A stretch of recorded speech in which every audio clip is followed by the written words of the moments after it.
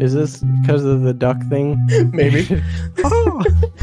I've not taken this hoodie off in a month and a half. And then when you're done, you feel the most shamed ever. There we go. Always professional.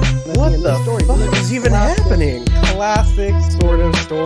It came out to high critical acclaim, and it's Pokemon Snap. If you press the tank, it goes. Like, what is going Buddy, on?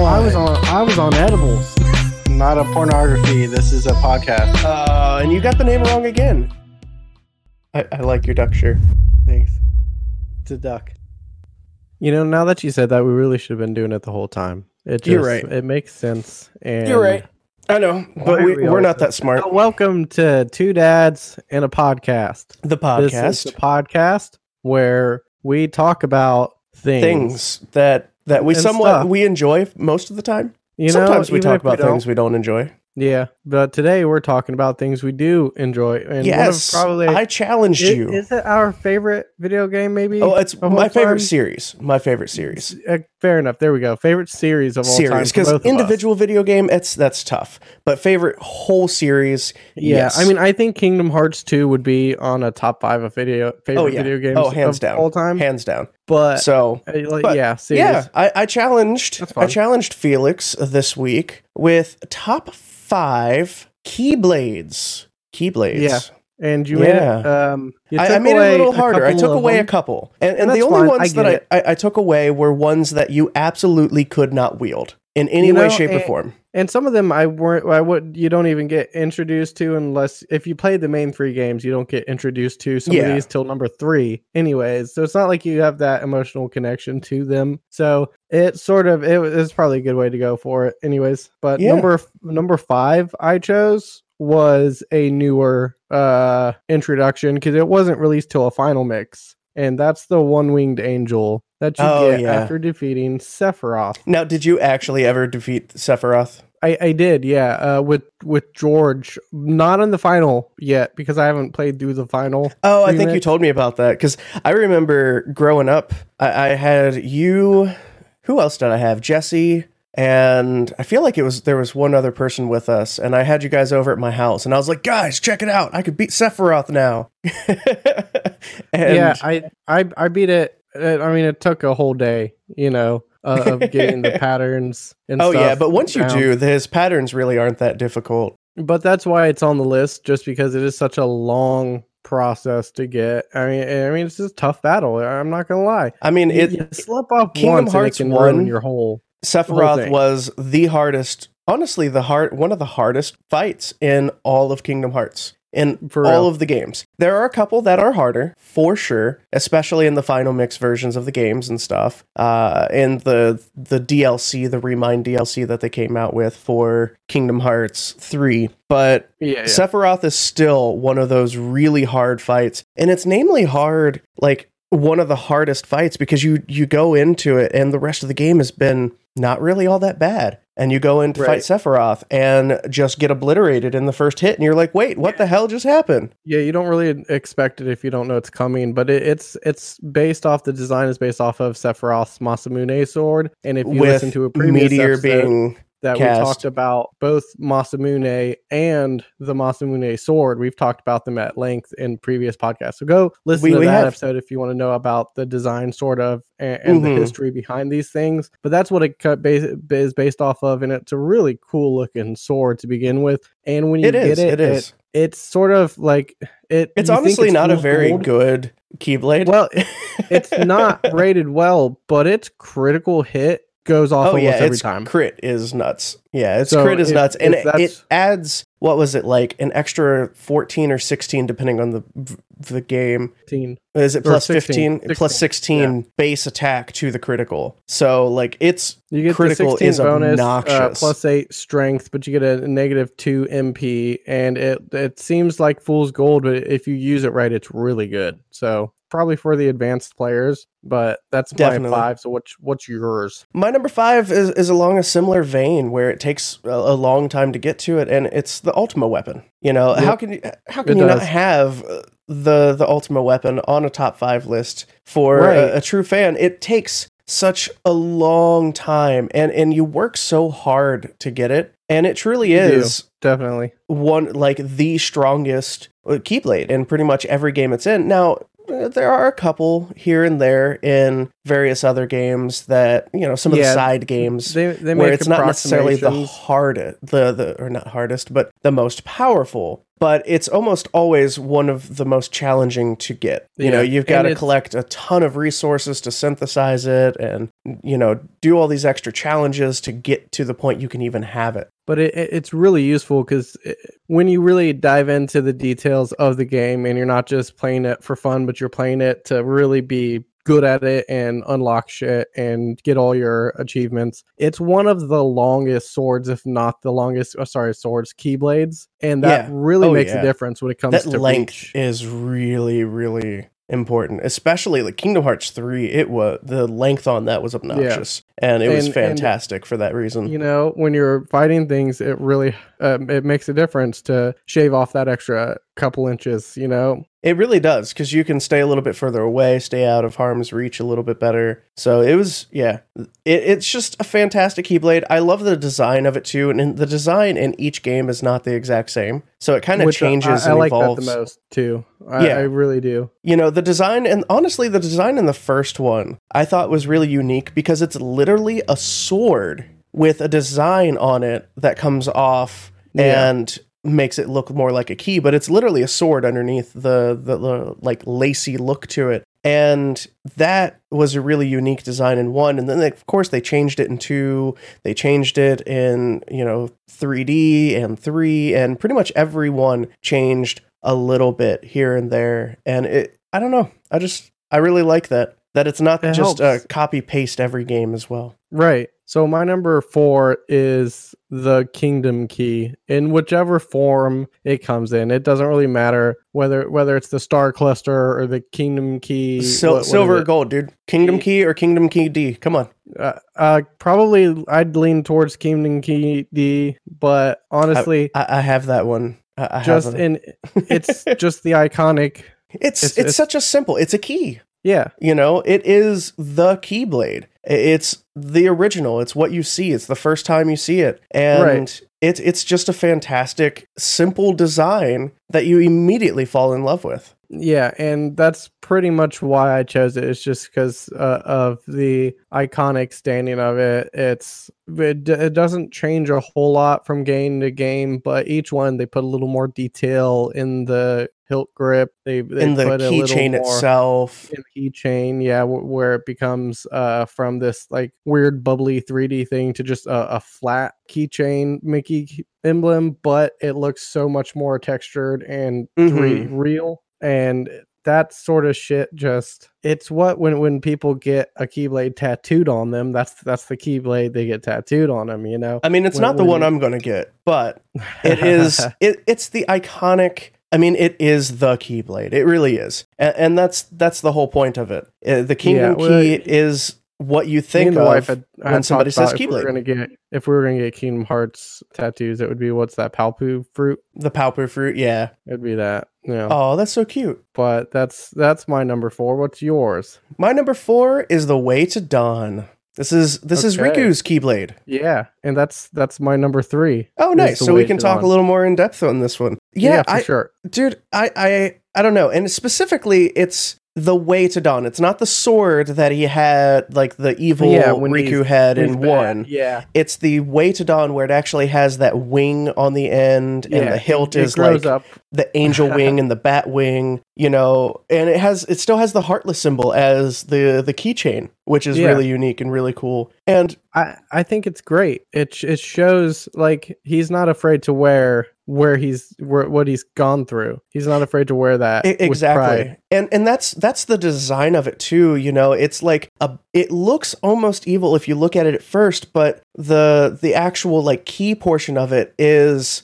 an angel wing. Well, it's like a demonic looking wing for the actual sword part of it. And like I said, the hilt has a mix of an angel wing and the demon wing. And it's a true representation of what Riku has gone through and his acceptance that he doesn't walk in the light. He doesn't walk in the dark. He is in between. And that is why it's called The Way to Dawn. I mean, he's kind of that classic sort of character you need that's just going to do what it takes to get the job done, to get the correct outcome. Like, I mean, at one point he fully takes on the form of Ansem, and he holds the darkness so close to him so he can help Sora and Kairi and Mickey at the best he knows how to. And it's so interesting. And it's, like I said, it's based on Soul Eater, his sword that he had in Kingdom Hearts 1, and he even had that in Chain of Memories. And but that was dark, that was evil, where this truly brings out and shows that walk between, and it's just such a cool design. I really enjoy it. Yeah, it looks badass. It really does. It was always fun to play as Riku too. Oh yeah. And I loved that they added more of that in like Kingdom Hearts 3D, the Dream Drop Distance, and Kingdom Hearts 3 itself. And it was just I felt like I was just going to keep repeating myself over and over again. So my number 3 is the Way to Dawn. Oh, nice. Way to the Dawn. And I really so that's your 4, my 3. What's your 3? My 3 is Fenrir. Nice. So Fenrir is you get this beautiful. In Kingdom Hearts 2 when you beat Sephiroth. Like the most sword-like of the ones that you get. Yeah. Well, I mean, it's based more on like a tumbler key lock instead of like the old-fashioned one. So it's kind of like having a key on your keychain, like an actual key. But it's based so much on a few things, and I love like some of the lore behind it and the design choices they did. The name Fenrir is based on Cloud's motorcycle, but it's also based on a wolf. Fenrir, a wolf summon in the Final Fantasy games and Norse mythology. The Norse name is a little bit different than, it's not just Fenrir, but that's the basis of where it comes from. That's the common, that's the westernization nowadays. And it has the bandages wrapped around it, which are symbolic both of Cloud having that kind of stuff on his Buster Blade at some point, and the Norse mythology where Fenrir asked to be, he was so powerful that he said, "Wrap me up and I'll fight." And he ended up breaking out of all of them except for one. So it was so cool. Like the feel behind it. The keychain is, the wolf head design from Cloud. And it's honestly one of the most useful into, if you know how to do a proper like build and you want to deal the most possible damage. This one had the ability negative combo, which you think, man, why would I want to hit less, right? Yeah. But you combo this, you do the negative combo on this, you do negative combo, all the negative combo unlocks the abilities that you have, and then you have the combo plus where you can just string every finisher together. I think it's combo plus. It might not be combo plus, but I can't remember. Yeah, combo plus and air combo plus abilities. Those are the two. And you chain those together, and literally every single hit you do is just a finisher move. And it's obnoxious. And in Kingdom Hearts myself the next time I chime in. Okay, I appreciate that. But Kingdom Hearts 2, the only way you could beat bosses and beat certain enemies is with a finisher. So sometimes you could be right there at the end, you've had a tough fight, and crap, he got a good hit on you, and you missed a dodge or something, and you died when there was literally one hit left. Plus, there are some like those big bouncy ones that are annoying as shit that you just have to get behind, and you want to finish off quick while you're behind them. It really helps if you got your timing down for a lot of these things. Oh yeah, to be able to control your combos. But with this, the negative combo plus all the ability based ones, you're just literally hitting finisher after finisher after finisher, and it's just so strong. This was one I used pretty frequently throughout Kingdom Hearts 2 once I learned about that. Yeah. So what's your number 2? Number 2, mine is Ultima Weapon, because of all the things we just talked about. It's a pain in the ass to get. There was but it was more difficult. You froze really bad. Yeah. I froze. Okay. Yeah. My computer froze. I didn't freeze. I was moving just fine in person. No, I saw it. So anyways, yeah, it's a pain in the ass to get, and once you do, you feel so accomplished. It's just such a long journey to go through that I just felt most attached to it. And like you said, it looks cool as fuck, and it's just it's not broken, but it's so strong. And like I said, oftentimes it's not the most powerful in both strength and magic. So if you have a magic only build, there are some Keyblades that are better for magic. That's why I loved it. It was very more balanced than others, because I don't give a fuck about magic in most of these games. I want strength, and this gave me most strength. And the recoil was pretty good. The bonuses and the crit rate was pretty good. The design in Kingdom Hearts 3 was really cool too. I like how they changed from like that blue and teal and white, and they went to the red and white, gold and red and orange. Yeah, I really enjoyed that new take. And it kind of, I feel like the design on it, with it evolving per game and the slight changes and more detail they added to it, it was kind of symbolic of Sora's growth throughout the series as well. I had something and I forgot something. So on to the next one. Well, that would be my number 2. Does somebody else have a number 2 before we get to Anybody TVs? else? Anybody else? If you email us, we'll get it after the episode airs, which is fine. Then I'll crumble it up and throw it in the trash. The whole computer. But anyway, my number 2. I know what it was. Named after it was based off of named after a sword in Final Fantasy. Not obviously the design wasn't based off of it, but it was another one that's like a lot of these have deep roots into the Final Fantasy world, which a lot of people don't know about. Because, especially with Kingdom Hearts 3, where there wasn't a lot of Final Fantasy in it, there was still that lore. There was still the references with the magic and the abilities and the weapons and stuff. So yeah, and I mean, it's not like so many of them have that in it. Like the what is it called? The Lion's Heart. It is sort of based off of Leon's gunblade. Yeah. It's got the revolver in the hilt, which is really cool and shit like that. But yeah, so that's all I had to add. That's it. You go ahead. You number 2 it. My number 2 is Oathkeeper. This one fantastic is such a fun design, and it kind of shows the light that kind of light connection that Sora has with Kairi. And there's a lot of kind of lore and stuff in here too that goes along with even Roxas, who, as you know if you've played, is Sora's nobody. And it's such a really simple design. You have the little angel wings on the hilt, and it's just a simple white with a semicircle style like key, and it's got a couple hearts here and there on it. And the keychain is the lucky charm. It's like the little like fake Palpu fruit that Kairi gives Sora back on what was it, Traverse Town, I think, is when he gets Traverse it. Town. And the secret waterway. And she gives that to him, and it's just a good luck charm, but it turns into this keychain for him that turns into one of the more powerful magic-based Keyblades in the game. So if you have a magic build, this is a fantastic early Keyblade for you. And even later, in like Kingdom Hearts 2 and Kingdom Hearts 3, they had the form boosts where your forms lasted longer,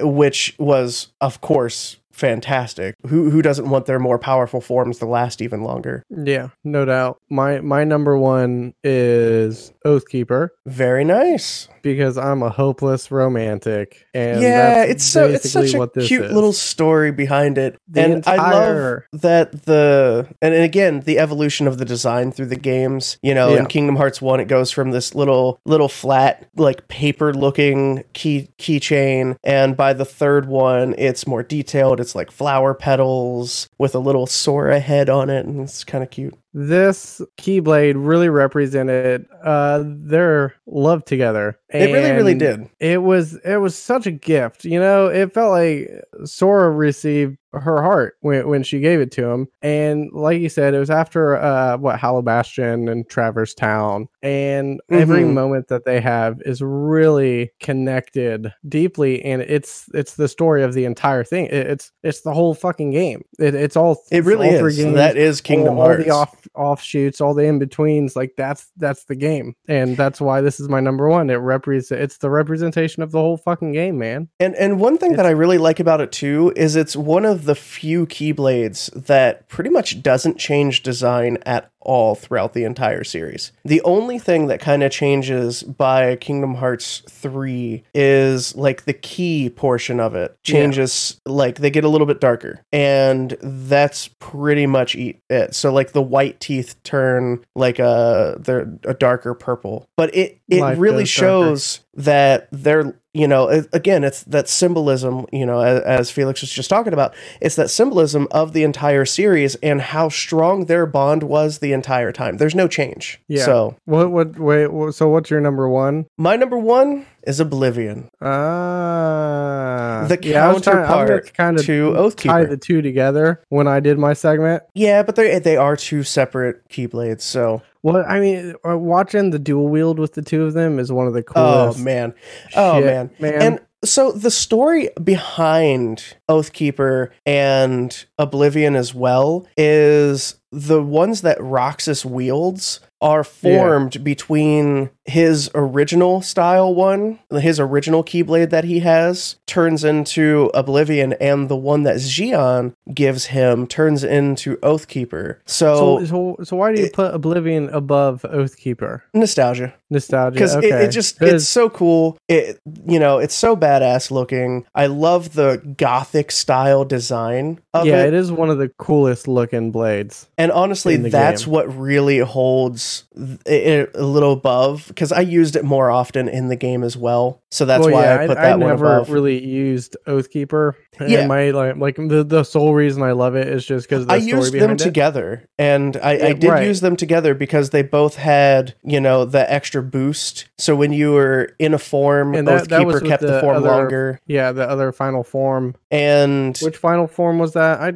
It's been so long since I've played. Well, Kingdom Hearts 2 had it was just called Final Form, and that was the silver one where you kind of floated in the air, and he was just like ultra badass looking. And they didn't add Oblivion and Oathkeeper into Kingdom Hearts 3 until the DLC came out. Yes, and you had to do some harder challenges in order to get them, and you only get them in New Game Plus. So once you get them, I gotta jump into that because I haven't played the DLC for it yet. But they each had their own respective form, where Oathkeeper had the light form. Of course, Oblivion had dark form. But when you got to the second part, because Kingdom Hearts 3, you had like your beginning, and then if you did enough attacks, you kind of went into the next level of the form. It went into what was called double form, and it dual wielded. So if you had both of them in, you could have that style, that dual wield with the classic Oblivion and Oathkeeper. And we were talking about tattoos earlier. My tattoo is going to be that cross of them crossed on top of each other. And because it's so iconic, you think Kingdom Hearts 2, you picture immediately the Oblivion and Oathkeeper Keyblades, Roxas and or Sora wielding them both. And I like Roxas.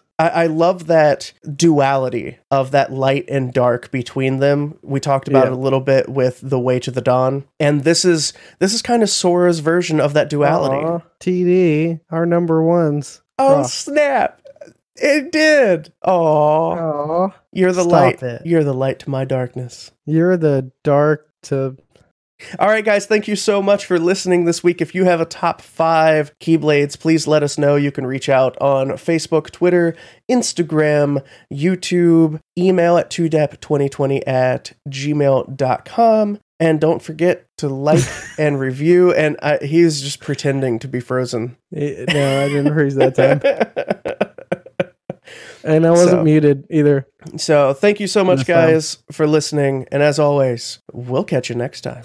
I really like the lightsabers better, though, than the Keyblades, which brings me to getting the ground moving on a KOTOR 3 game. Really getting that ball rolling. We need to grassroots this thing, man. All right, he's muted. I don't know why he does this every time. Every time. You know, our listeners have just been sitting in silence for like the last 2 minutes, right? Because you're muted and I wasn't talking. We love you all.